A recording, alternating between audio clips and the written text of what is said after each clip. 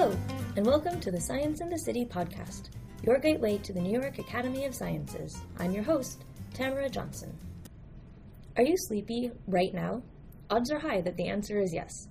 According to the National Institutes for Health, 40 million Americans per year suffer from chronic sleep disorders, and another 20 million suffer from less frequent, but still frustrating, problems with sleep.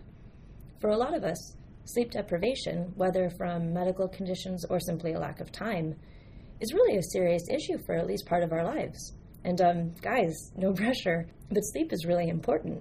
It really impacts literally every moment of your day, from how you feel to how your body is working to what kind of decisions you make. And that's one thing I was struck by when I started doing the book. You always kind of think of sleep as like this absence from life. You know, it's this third that you don't really think about. You kind of turn your body off and go from there. And I realized going through the research, no matter what you're doing, how you feel, how your health, anything, how you kind of go about your day, it really is a function of how you sleep. That was David Randall, author of a book called Dreamland, Adventures in the Strange Science of Sleep. We'll be hearing more from him, along with scientists Matthew Wilson and Erin Wamsley, who study the relationship between experience, dreams, and memory. Doctors Wilson and Wamsley were panelists at an event hosted by Science in the City in collaboration with the 5th Annual Imagine Science Film Festival, which looked at sleep from scientific and artistic perspectives. For more great science events, check out our website, scienceinthecity.org.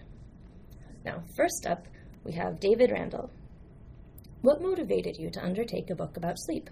You could say the topic almost literally hit me in the face. I started sleepwalking a couple years ago, and I ran into one of my hallway walls. So I woke up on my back, bad pain in my knee, and quickly figured out what happened. And I had long been a sleep talker, but this was the first time I became mobile. So I went to my doctor and said, this is what I'm doing. Spent a night in sleep lab, came back, he said, okay, it's clear you're not having seizures, it's clear you don't have any serious sleep disorder. So beyond that, I don't really know what to tell you. I have to be honest, we don't know that much about sleep. So it almost felt like I had sleepwalked past the medical frontier. I was beyond help. So I decided, as a journalist, not knowing is almost the worst thing I can think of. I can't handle this, we don't know, and then leave it at that. So I decided I was going to research everything I could about it. The relation between science and sleep turns out to be a bit complicated.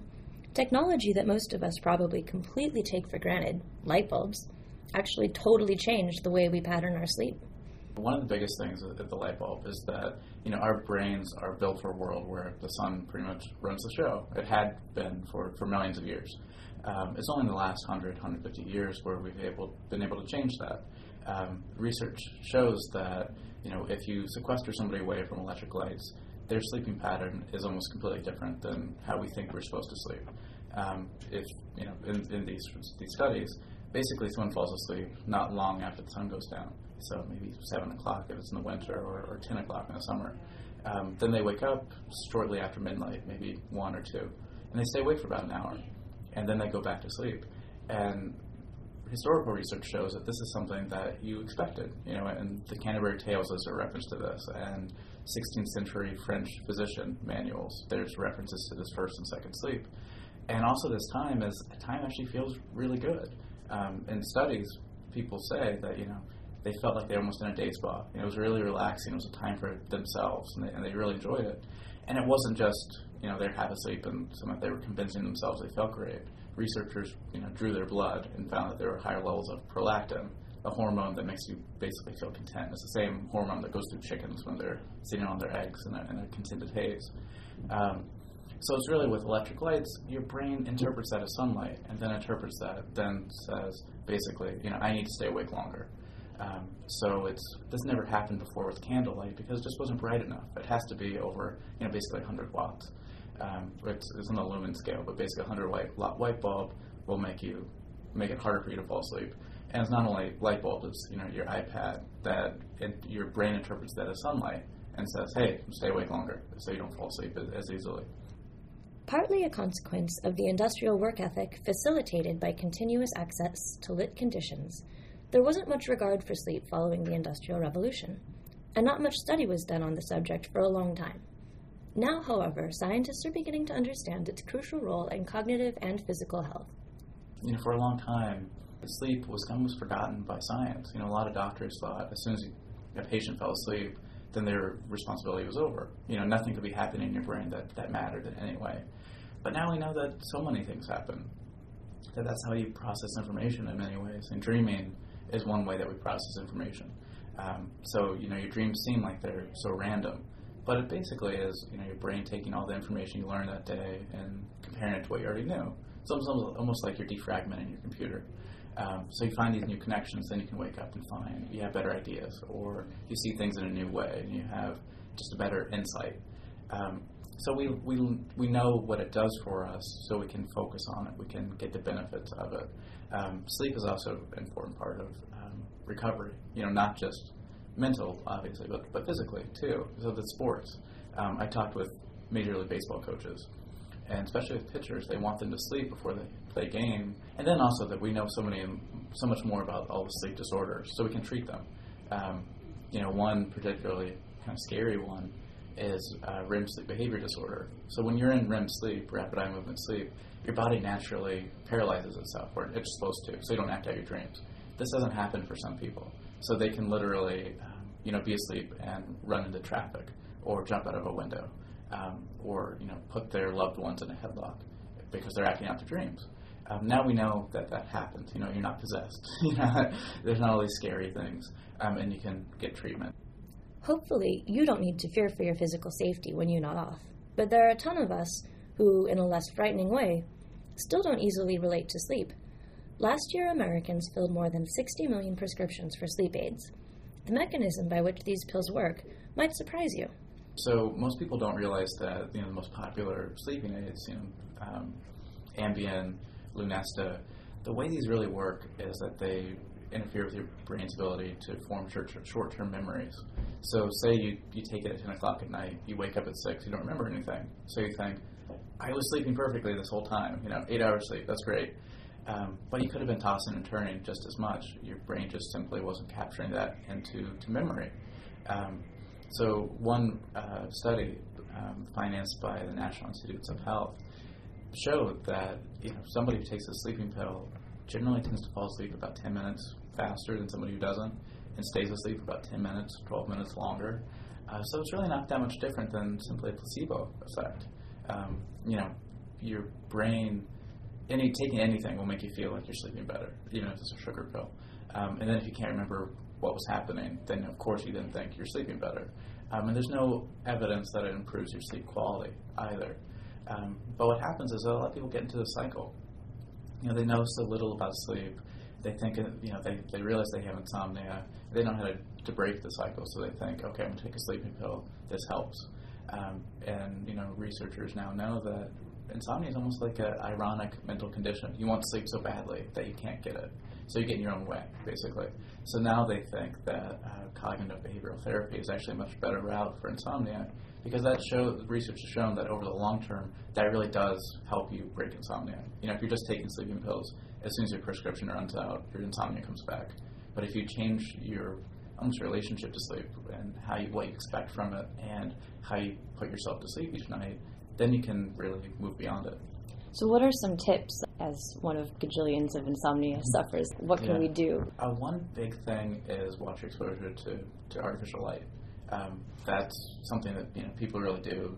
Stay in bright rooms really late at night, or have the iPad really close to their face late at night, and then think that their body is basically like it has an on-off switch. As soon as your head hits the pillow, you're supposed to fall asleep. So it's almost we hype ourselves up too much about sleep. This is kind of almost ironic coming from somebody who just wrote a book about how important sleep is. But yeah, sleep is important, but it's not so important that you should drive yourself crazy. So that's the other thing, is realizing that your body has all these different rhythms, just naturally. You fall asleep, you get tired 2:30 in the afternoon or 3 in the afternoon, not because you ate a big lunch or anything else. It's because that's just a natural dip in your body's rhythms. That's, in Latin American countries, that's when the siesta is.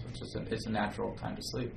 So it's the same thing. Sometimes, there's different forms of insomnia. Some people, they try to lie down and then they stare at the ceiling for 2 hours and can't fall asleep. Other people, they fall asleep quickly, then they wake up, and that's when they freak themselves out. So I think you're realizing that, we have this natural rhythm that we're supposed to wake up in the middle of the night, kind of takes away some of the sleep anxiety and takes away that kind of drive that can make you become an insomniac. Then there's other things, just the kind of behavioral techniques, and that takes the therapy route more so. But that's doing things like finding ways to challenge any thoughts or other ideas that might get in your way of sleep. Anxiety is a big one. David's book has many more fascinating stories on sleep, including the military's evolving perspective on its crucialness and the emerging legal field of defending people who commit crimes while unconscious. Again, the book is called Dreamland, Adventures in the Strange Science of Sleep. Now let's take a closer look at dreams. Most of us have probably wondered what they mean. Now science is starting to answer that question. First up, we have Matthew Wilson, professor of neuroscience at MIT, who studies dreams in rats. So what I do is study memory in rodents. My question is, how is memory formed? How is it used? And just a little backstory. In my studies of memory, I began doing my postdoctoral work by recording brain activity here in this structure, the hippocampus. Hippocampus structure critical for memory of events. If you're going to remember this event anytime in the next hour or two or days or weeks following, you're going to have functional hippocampus. So the hippocampus is required to encode experience. So in studying this, by implanting very fine microwire electrodes into the brains of rats, it's a fraction of a human hair. We put these things into the brain where the tips of these insulated wires can record discharges of single cells. So we're listening to the activity of lots of individual brain cells. And so I was doing this experiment. I had the rats running around in a maze. I'm listening to the activity of these brain cells. One thing that's very compelling about these brain cells in the hippocampus is that they fire in response to spatial location. Different locations, you get different patterns of activity. So you can literally tell where the animal is just by looking at the pattern of brain activity. So as you hear this rat running around in space, you're listening to brain activity. And then I took the rat off and put it in a little box, and it went to sleep. And the experiment was over as far as I was concerned. I was recording memory formation. And so I went about doing, transferring the data, analyzing the data. But I left on this audio monitor. So we listen in to brain activity, pipe it into an amplifier, so we can hear what the brain sounds like. I just leave the audio monitor on. And as I'm working, suddenly I hear this brain activity that sounds very much like the animal is up and running around. It's a very characteristic pattern of activity. I'll try to emulate it when it comes up. It's this rhythmic activity, not unlike the alpha rhythm. It's a theta rhythm. It's a 10 hertz rhythm. It sounds kind of like this. Alpha is a little bit faster. So I hear this rhythm, and brain activity sounds like the animal is running around. I turn around, and the animal is asleep. I say, that's curious. Brain sounds like it's awake. The animal is actually asleep. So when I went back and analyzed the data, what I found was these patterns of activity that are produced when the animals move in space are replayed or repeated during periods of sleep. Now, in analyzing sleep in rodents, you find they have essentially the same sleep structure as humans. You can break it down into non-REM sleep and REM sleep. REM sleep is what you think of as dream sleep, but what I will describe is dream sleep that occurs during non-REM sleep. Most people think of non-REM sleep as the other kind of sleep. It's not where you have these kind of extended confabulatory epic dreams that you tend to remember, but most dreaming actually goes on during non-REM sleep. A lot of things that we associate with aberrant sleep and dream activity, like sleepwalking, occurs during non-REM sleep. And so what I'm going to show you is what it looks like in a rat's brain when it sleeps and when it's in this non-REM state. And what you will see is that rats dream of running in mazes, but we can look at both the content and the structure of these dreams. And what's interesting is the structure of the dreams is very characteristic. It comes in the form of short segments that have the potential to be composed in a way, like small building blocks that can be put together into longer segments or sequences. So I think of this not unlike kind of editing a movie. Our memories are formed with these little sequential elements, and during sleep, they're recomposed to form longer sequences. We can decode the content and visualize what animals are dreaming about. And then we can ask the question, how might we manipulate that content and demonstrate how dream activity actually influences memory and behavior? So rather than thinking of dreams as simply a reflection of our experience, we can actually turn that around and think of how our experience and memories are in fact a reflection of dreams, which is the way I tend to think of memory. Memory is actually the product of our reevaluation of experience. In a sense, what we remember is, in fact, the result of dreams rather than the other way around. As the animal moves, we put these little tick marks at the location where the animal was. And so here you can see, for instance, this light blue cell tends to fire when the animal's in this part of the maze. The dark blue cell tends to fire in this part of the maze. Different cells will fire at different locations. And this is the property of spatially specific firing, or place-specific firing. And so these cells in rodents are called place cells. Now I'm going to decode this activity. So you can say, let's suppose I was collecting this data and the video went out. We have no idea where the animal actually is, but we still can monitor, we can hear the brain cells that are active. And suppose you were to hear this light blue cell firing. Well, you might guess, what's the most likely location that the rat would have to be in order to cause the cell to fire? We say, well, it's probably right here. So we can estimate the location, the likely location of the animal based upon the ongoing activity. We can decode ongoing brain activity. When animals stop, brain activity changes. It changes from a pattern that reflects incoming perceptual input, and now starts to reflect activity about the internal states where the animal thinks it might be. It's thinking about other places. When it's moving, it's responding to where it is. When it stops, it's thinking about where it could be. This kind of activity that goes on when animals just sit quietly, like you were sitting here. You sit, you close your eyes, and it induces this alpha-like rhythm. Alpha rhythm is something that's normally induced when, in periods of quiet wakefulness. Sometimes it's referred to as suppressing perceptual input. So alpha suppression is a property of this rhythm, and that is it kind of switches the brain from responding to the outside world. Instead of responding to the outside world, it can respond to this inside world. And this alpha-like state is when we see these little reactivated sequences, reactivated memories, which, when the animal actually goes to sleep, we can see here, now we're decoding brain activity while the animal's not on the maze anymore. This inset, we're taking the animal out, it's put in a little box, and it's actually gone to sleep. And this is just a very brief segment of activity. It lasts about half a second. And in that half a second, you can see that the estimated location of the animal follows a path along this maze. The animal is dreaming very briefly about running on this maze. Now, one interesting property of this is that in this case, this little dream sequence is actually running in reverse. So something about the reactivation of memory is that it can both express events and content that are remote from the current context. The animals can think about and dream about things that they're not currently experiencing, and they have time control. They can run it in forward or in reverse, sort of like think of it like a little video recorder where you can go back, run back and forth through your experience, compose it in some way that might be relevant to your experience. You're trying to figure out not what happened, but perhaps why things have happened.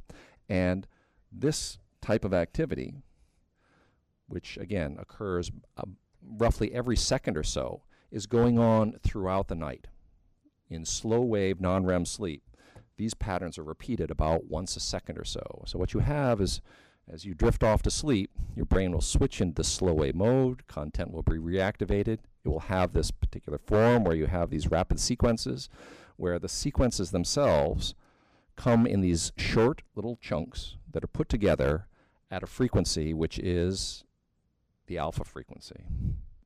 I guess the bottom line is that we can look at these things in rodents and then do the next experiment, which is to ask, how do these events influence memory? And so we recently had a paper where we tried to influence this activity. Can we, in a sense, program the dream activity by providing sensory cues, sensory stimulation during sleep?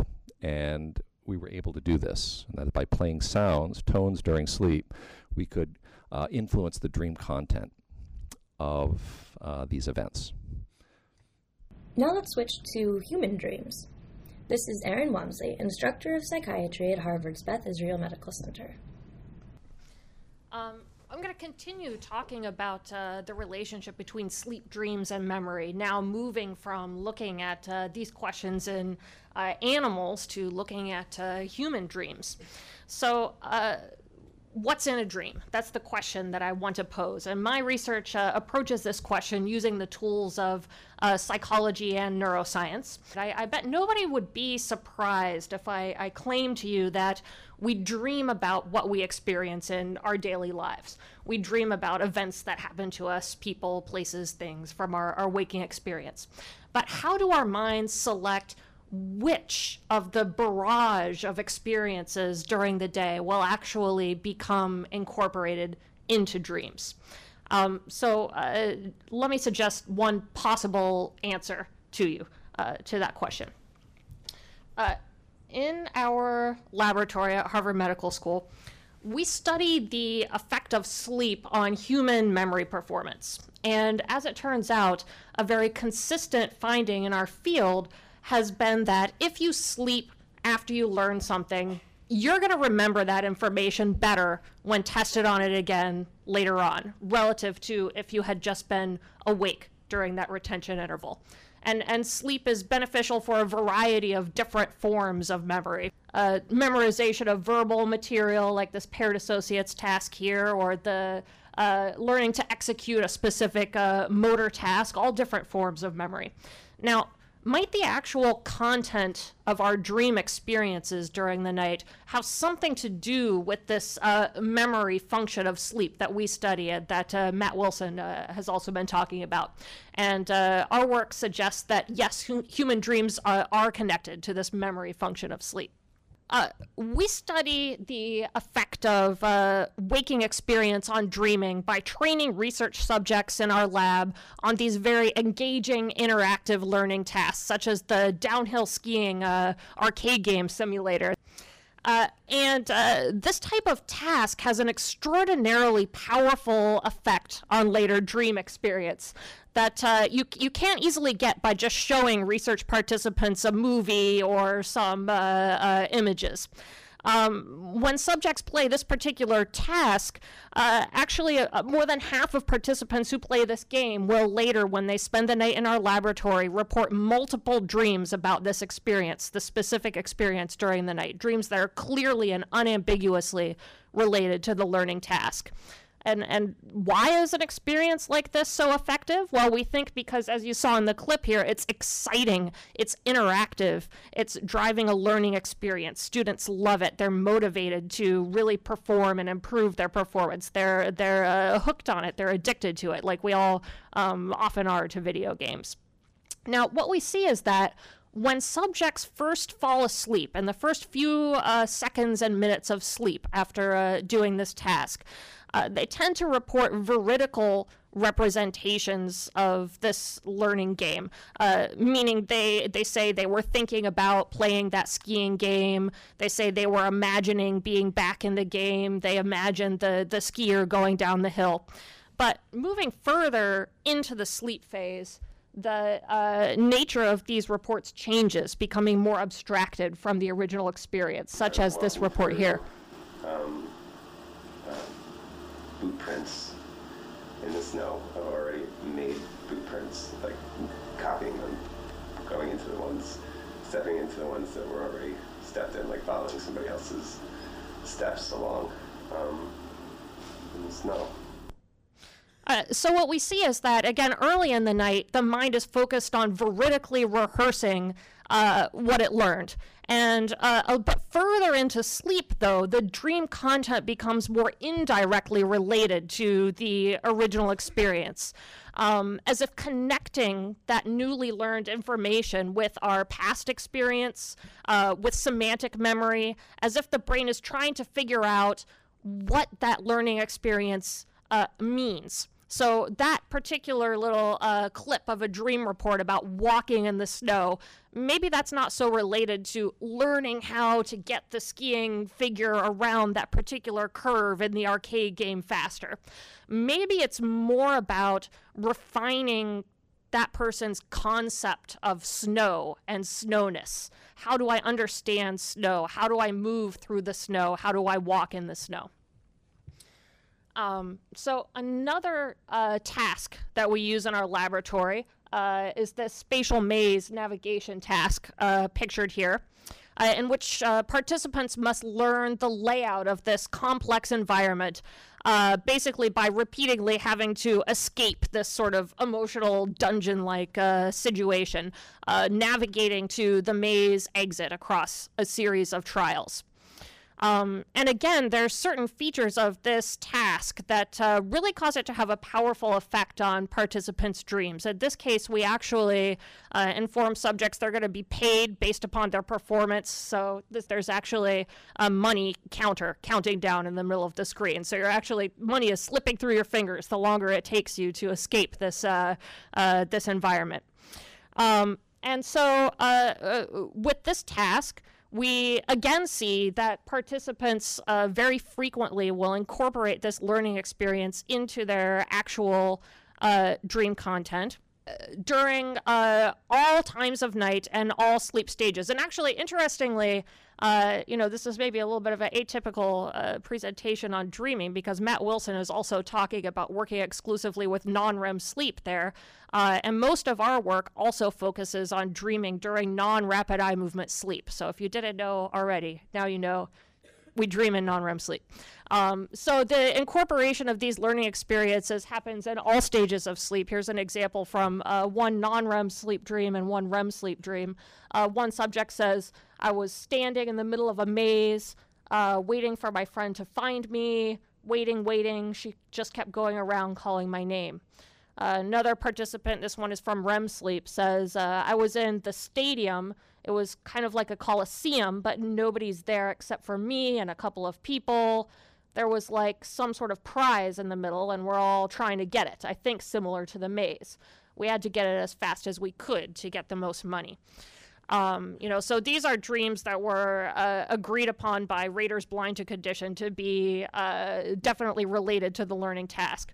But much more interestingly and more importantly to me is that what we see with this maze learning task is that the participants who perform the task and then dream about it do better on the maze when tested again the next day. For example, from one of our recent studies, participants who do the maze and then don't remember any dream content related to that learning task, their amount of improvement is pretty negligible across the sleep period, which is what we typically see with a task like this, is that performance across sleep is going to be maintained at about its original level, whereas if you were awake during that interval, you would have actually gotten worse. But then those subjects who sleep and dream about the task do much better after sleep.